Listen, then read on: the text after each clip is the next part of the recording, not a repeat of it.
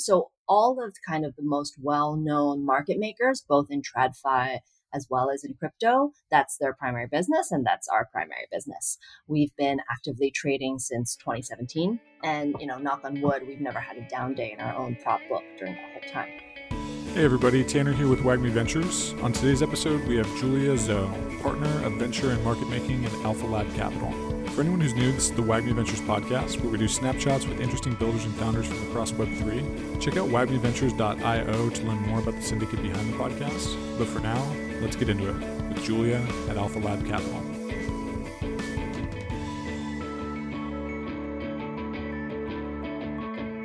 All right. Hey, everybody. I'm here today with Julia Zhou, partner focused on venture and market making at AlphaLab Capital. Julia, what's up? How's it going today? Hi, it's great to be here. Yeah, thank you so much for coming on. I really appreciate the time and know we have a ton to talk about. So I think that the goal of this episode is really to shine a little light on the market maker side of the conversation, which I think we've been a little light on this show. So I know you have a ton of expertise there. But before we get to that, would you mind just introducing yourself to the audience? Maybe tell us a little of your professional journey and then also kind of your crypto Web3 journey as well. Absolutely. So I started my career as an economist working at Columbia University. I was focused on doing research in the housing markets, and this was in 2007. So that was a really interesting time to be studying the housing markets. And, so very early on in my career, in my very first professional job, I got a glimpse of what it looks like when a market is in complete meltdown.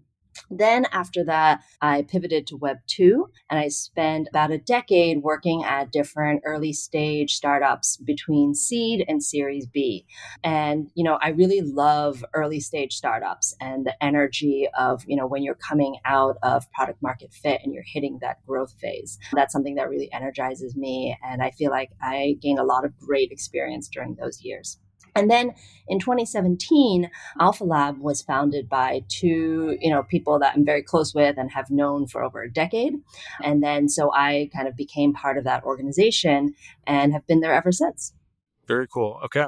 Love it. So for this first part of the conversation, I just want to ask a bunch of questions that I kind of have about market making and the role market makers play in kind of the broader environment. So first question I have, are market makers absolutely necessary for every token project? And in your opinion, why or why not in either direction? Yeah. So strictly speaking, it is not a requirement because you can launch a token and you can, create liquidity pools on DEXs. You might even be able to get listed on some sexes without having a market maker. So strictly, no. However, I think if you don't have a market maker, right, you do run the risk of facing a cold start problem with liquidity on your token. So just this past week, we had a great example of what happens when you have low liquidity with XRP. I don't know if you all follow this. XRP is obviously not a new token, but they had very low liquidity on Gemini, and their price briefly spiked all the way up to, $50, right, before coming back down to, I think it's trading somewhere around 50, 60 cents. And so what happens when you don't have a market maker is you can experience kind of these extreme volatilities. You can experience, high slippage when you're trying to place large orders. You could have a wide bid-ask spread, meaning that it's more expensive for people to transact. So these are some of the things that could very well happen if you don't have a market maker. Got it. Super interesting. Okay, so in the selection process between going with a DEX or a centralized exchange, under what cases is one or the other better for different types of token projects? Yeah. So first of all, it's not strictly an either or, because obviously, you can be listed on both DEXs and SEXs, and many token projects are. I would say that the token projects that tend to prefer, creating liquidity pools on DEXs first are those that are more DeFi native, right? Their user base is DeFi native and they're going to be on the DEXs. For centralized exchange, that generally brings you to a much wider audience just in terms of sheer number of people compared to the DEXs. And it's also somewhat of a different audience because, generally the people who are on SEXs and not on DEXs are people who are not DeFi native. So I think what it comes down to is really understanding who your audience is, right? The people who want to be kind of buying and selling your token, what kind of people they're going to be. And that also informs the choice of different centralized exchanges, right? Because different centralized exchanges cater to different geographic audiences, kind of different demographics. And so we very much encourage projects to start by understanding who their audience is and then using that to inform the choice of liquidity venue. Perfect. Super interesting. Okay, so for any listeners out there who aren't trading crypto in an institutional environment, I'm curious, how does market making impact retail investors? Yeah, this is a great question. So to answer this question, I'm going to go back a little bit in history, right? So the US equities market is the most liquid market in the entire world. Back in the early 90s, the average spread in the US equities market was close to 1%, right? So if you wanted to transact, if you wanted to buy or sell a share of equities, you were paying almost 1% spread to do that transaction. This was before the electronic market makers, the first generation, like Tower, like Citadel, like Jump. This is before they kind of came onto the scene. Over the course of the 90s, you had these electronic market makers kind of emerge and come to really dominate the market, right? By the 2000s, they're over, 80, 90% of the entire market. And what happened during that decade was the average bid-ask spread in the US equities market went down from almost 1% to below 10 bips, right? Now, I think it's probably below 1 bip. So the impact of market making on retail investors, which we saw when market making was first sort of invented in an electronic fashion, what it really did was it dramatically decreased the bid-ask spread and it made it much more inexpensive for retail traders to transact. Got it. Super interesting. Okay, so from inside AlphaLab, I'm really, really curious. How do you guys think about the difference between centralized and decentralized market making? Yeah, so we actually have a piece on our blog that we published a few months ago about this topic. So centralized exchanges work on a CLOB, what's called a CLOB model, right? Central limit order book. And so on a central limit order book, you need private market makers like firms like AlphaLab to provide the liquidity in the form of, resting limit orders. Decentralized exchanges come in different flavors. But two of the, big kind of buckets we can put them into are the AMMs, or the automated market makers. And then there are also CLOB DEXs, right? So DYDX is probably the best known example of a DEX that is a CLOB DEX. So with AMMs, or automated market makers, there isn't really a role for private market makers to play because the liquidity is provided, in the pool based on this function. With a CLOB DEX like DYDX, the role of a market maker is still kind of very similar to what it looks like on a centralized exchange. Really interesting. Okay. So I think there's going to be some folks in the audience that this is a relevant question for, where, if someone is interested in monitoring their liquidity and really like trying to isolate like what key variables should they be looking out for during different stages of launch and trading, what would you recommend on those fronts? Absolutely. So the key metrics that we pay attention to are spread, depth, time, right? And slippage is another one. So spread refers to the difference between the best bid and the best ask, right?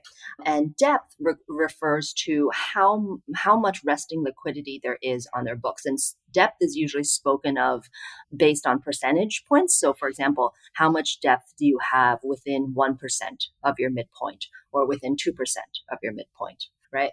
So these KPIs, you can see them on the exchanges. You can see some of these metrics on CoinGecko. There are also third-party platforms, like we partner with a company called Glass Markets that provides dashboards where you can monitor and you can see your uptime refers to what percentage of the time you're maintaining certain KPIs. So if you contract with AlphaLab, we will guarantee to you a certain spread, a certain depth, and a certain uptime. So we will say to you, for example, 96% of the time, these KPIs are going to be met, right? And kind of that's our guarantee to you. And we provide weekly reports to our clients as well. And then there are also third-party ways for them to be monitoring those KPIs. Really interesting. Okay. So, we're well into 2023, and I think a lot of people want to put 2022 kind of firmly behind them. But I think it's worthwhile to reflect a little bit on sort of these moments of crisis, right? And I think one aspect of a crisis that can't be overlooked is really like what's going on with liquidity. And so from your perspective, like maybe taking a look at a variety of angles, whether it's, I don't know, token projects, centralized exchanges, decentralized exchanges, market makers, how can different players react to crisis well? Because crypto markets being what they are, it's inevitably there's going to be more crises in the future, right? Yeah, for sure. So I think this is something that, again, we can learn a lot of lessons from the traditional markets, because crises don't only happen in crypto. We have to remember that, right? Sure. Yeah. Uh, plenty of crises happen in traditional financial markets as well. So generally, after a crisis of any time in TradFi, the exchanges just pause trading, right? And we saw that in, for example, like the 2010 flash crash. In crypto, generally after a crisis, what you see is during the crisis itself, there's typically a huge spike in trading volume and volatility, because everybody is just trying to figure out what's happening. And then in the days, weeks, sometimes months afterwards, liquidity is much lower, right? Because people are not as actively participating in the markets. People are sort of sitting on the sidelines. They're saying, I'm going to wait and see what's happening. So since FTX, for example, there definitely has been a bit of a liquidity pullback in the markets. Liquidity is much lower now than it was, say, a year, definitely 2 years ago. Got it. Super helpful. Okay.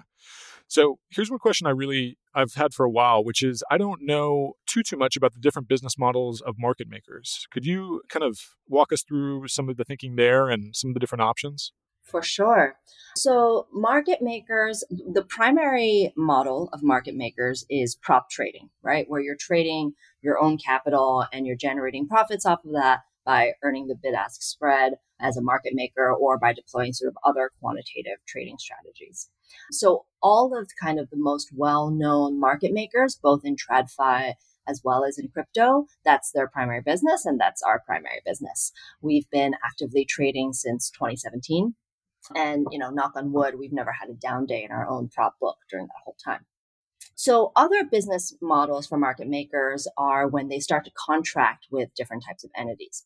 So, for example, the centralized exchanges, as well as some DEXs, they will offer market making incentive programs to market makers to come and trade on their exchange. For the centralized exchanges, this is super public information. They have published on their website like what the incentives are for market makers at different tiers. Then for token projects, right, who are looking to bring on a dedicated market maker to work with them to provide liquidity for their listing, there's a few different market models for working with market makers as well. The first and simplest one is retainer model. So on a retainer model, you're paying the market maker, a certain amount of money per month for them to provide liquidity on your books. And typically that amount scales up with how many trading pairs and how many exchanges you're on, right? So it's a very simple kind of fee for service model. Another model, which is very prevalent, is the loan and option model. So with the loan and option model, the token project gives a loan of their tokens to the market maker. And the market maker, also has an option on those tokens, right? So if the price of those tokens goes above X, the market maker can choose to buy the tokens at a certain price and then give stablecoin typically back to the token project instead of returning the loan tokens. So those are some of the primary models for working with market makers. In terms of which is the best one for different token projects, I think that really depends on your situation. So with the loan and option model, one of the major benefits of it is there's no cash outlay for the project, right? They're just giving the market maker an option, and the option can also be meant to align interests. With the kind of the retainer model, you know exactly how much you're paying your market maker. So if your token, 100x's, right, you're not giving the market maker all that upside, you're retaining all that upside and you're still paying them a flat fee. So I think there's different pros and cons. And there's also different market making firms that use different models, right? So Flowdesk, for example, is very well known for using the retainer model. Companies like us or Wintermute or GSR tend to use more of the loan and option model, although we also offer retainer models when, we feel that that's mutually appropriate. Got it. Okay. That's really, really valuable. Okay. Thank you. So I want to pivot here real quick. We've talked a lot about sort of getting kind of a quick overview of the market making role. And I think I'm curious. I mean, you have a fascinating vantage point that I think you would have some really insightful things to say about kind of the broader space too. And so, maybe first question here in kind of this new part, I think I'm curious, like, are there any particular verticals or trends that seem especially interesting or important from your vantage point? Yeah, for sure. So I think, when we look towards the future, obviously we're in a bear market right now, right?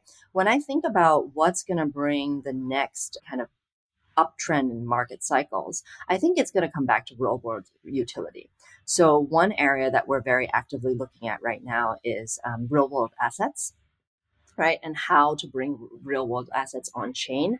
That's kind of an area of active research by our ventures team. Another area that we're super interested in is the next generation stablecoin. Like, what's that going to look like? The stable coins are, I think, probably, I think it's safe to say that they are the primary use case of crypto. It's one of the use cases that's found the most traction.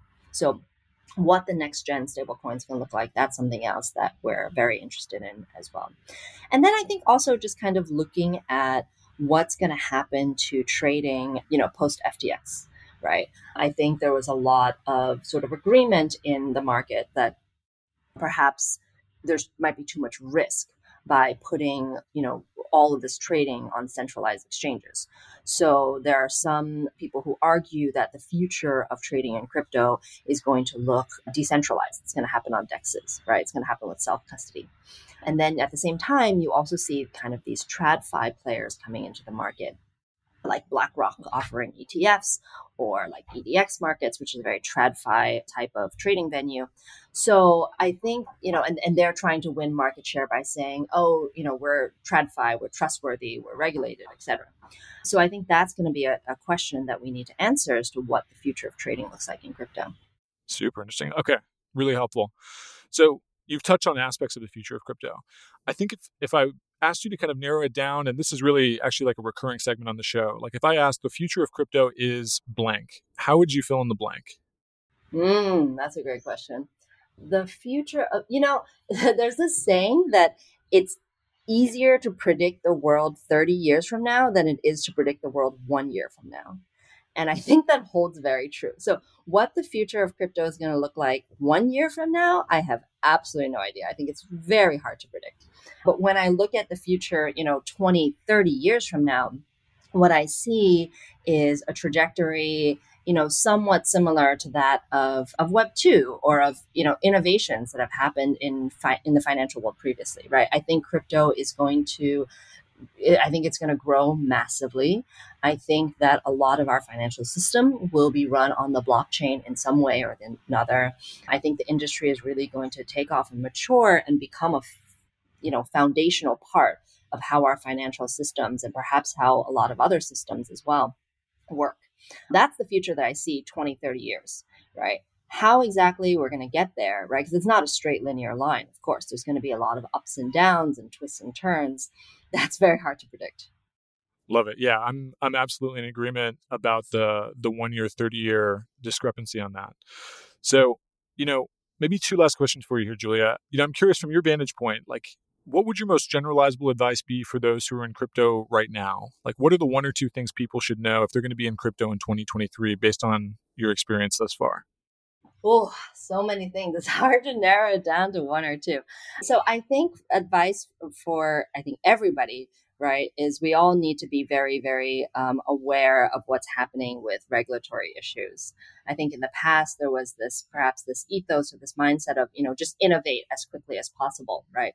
And, regardless of what the regulatory situation may be. But I think going to 2023, we all have to pay a lot of attention to what's happening with regulations and making sure that we're in compliance with that.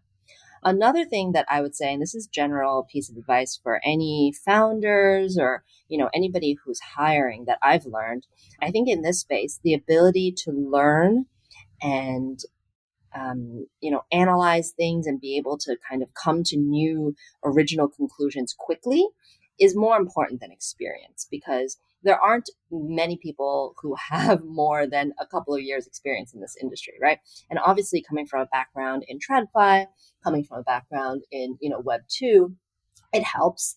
But I found that really the most important skill set for anybody to have in this industry is just the ability to learn, to digest tremendous amounts of new information very quickly, and be able to kind of reason from first principles and come to conclusions about how to move forward. I love that advice. Julia, okay, what is coming up next for AlphaLab, and what's the best way for people to follow along on the journey? Yeah. So what's coming up next for us is, Token 2049 is happening next month. That's in our hometown of Singapore. So we're going to be hosting a lot of events. Anybody who's going to be in town for that, we would love to see you. And the best way to follow along with us is on our Twitter. Perfect. Julia, thank you so much for the time. Really, really helpful sort of overview and deep dive, and then fascinating predictions and great advice. So thanks for coming on the show. I'm excited to follow along all the great progress coming up, and have a great rest of your week here. Thanks so much, Tanner. Thanks for having me. Okay, bye-bye.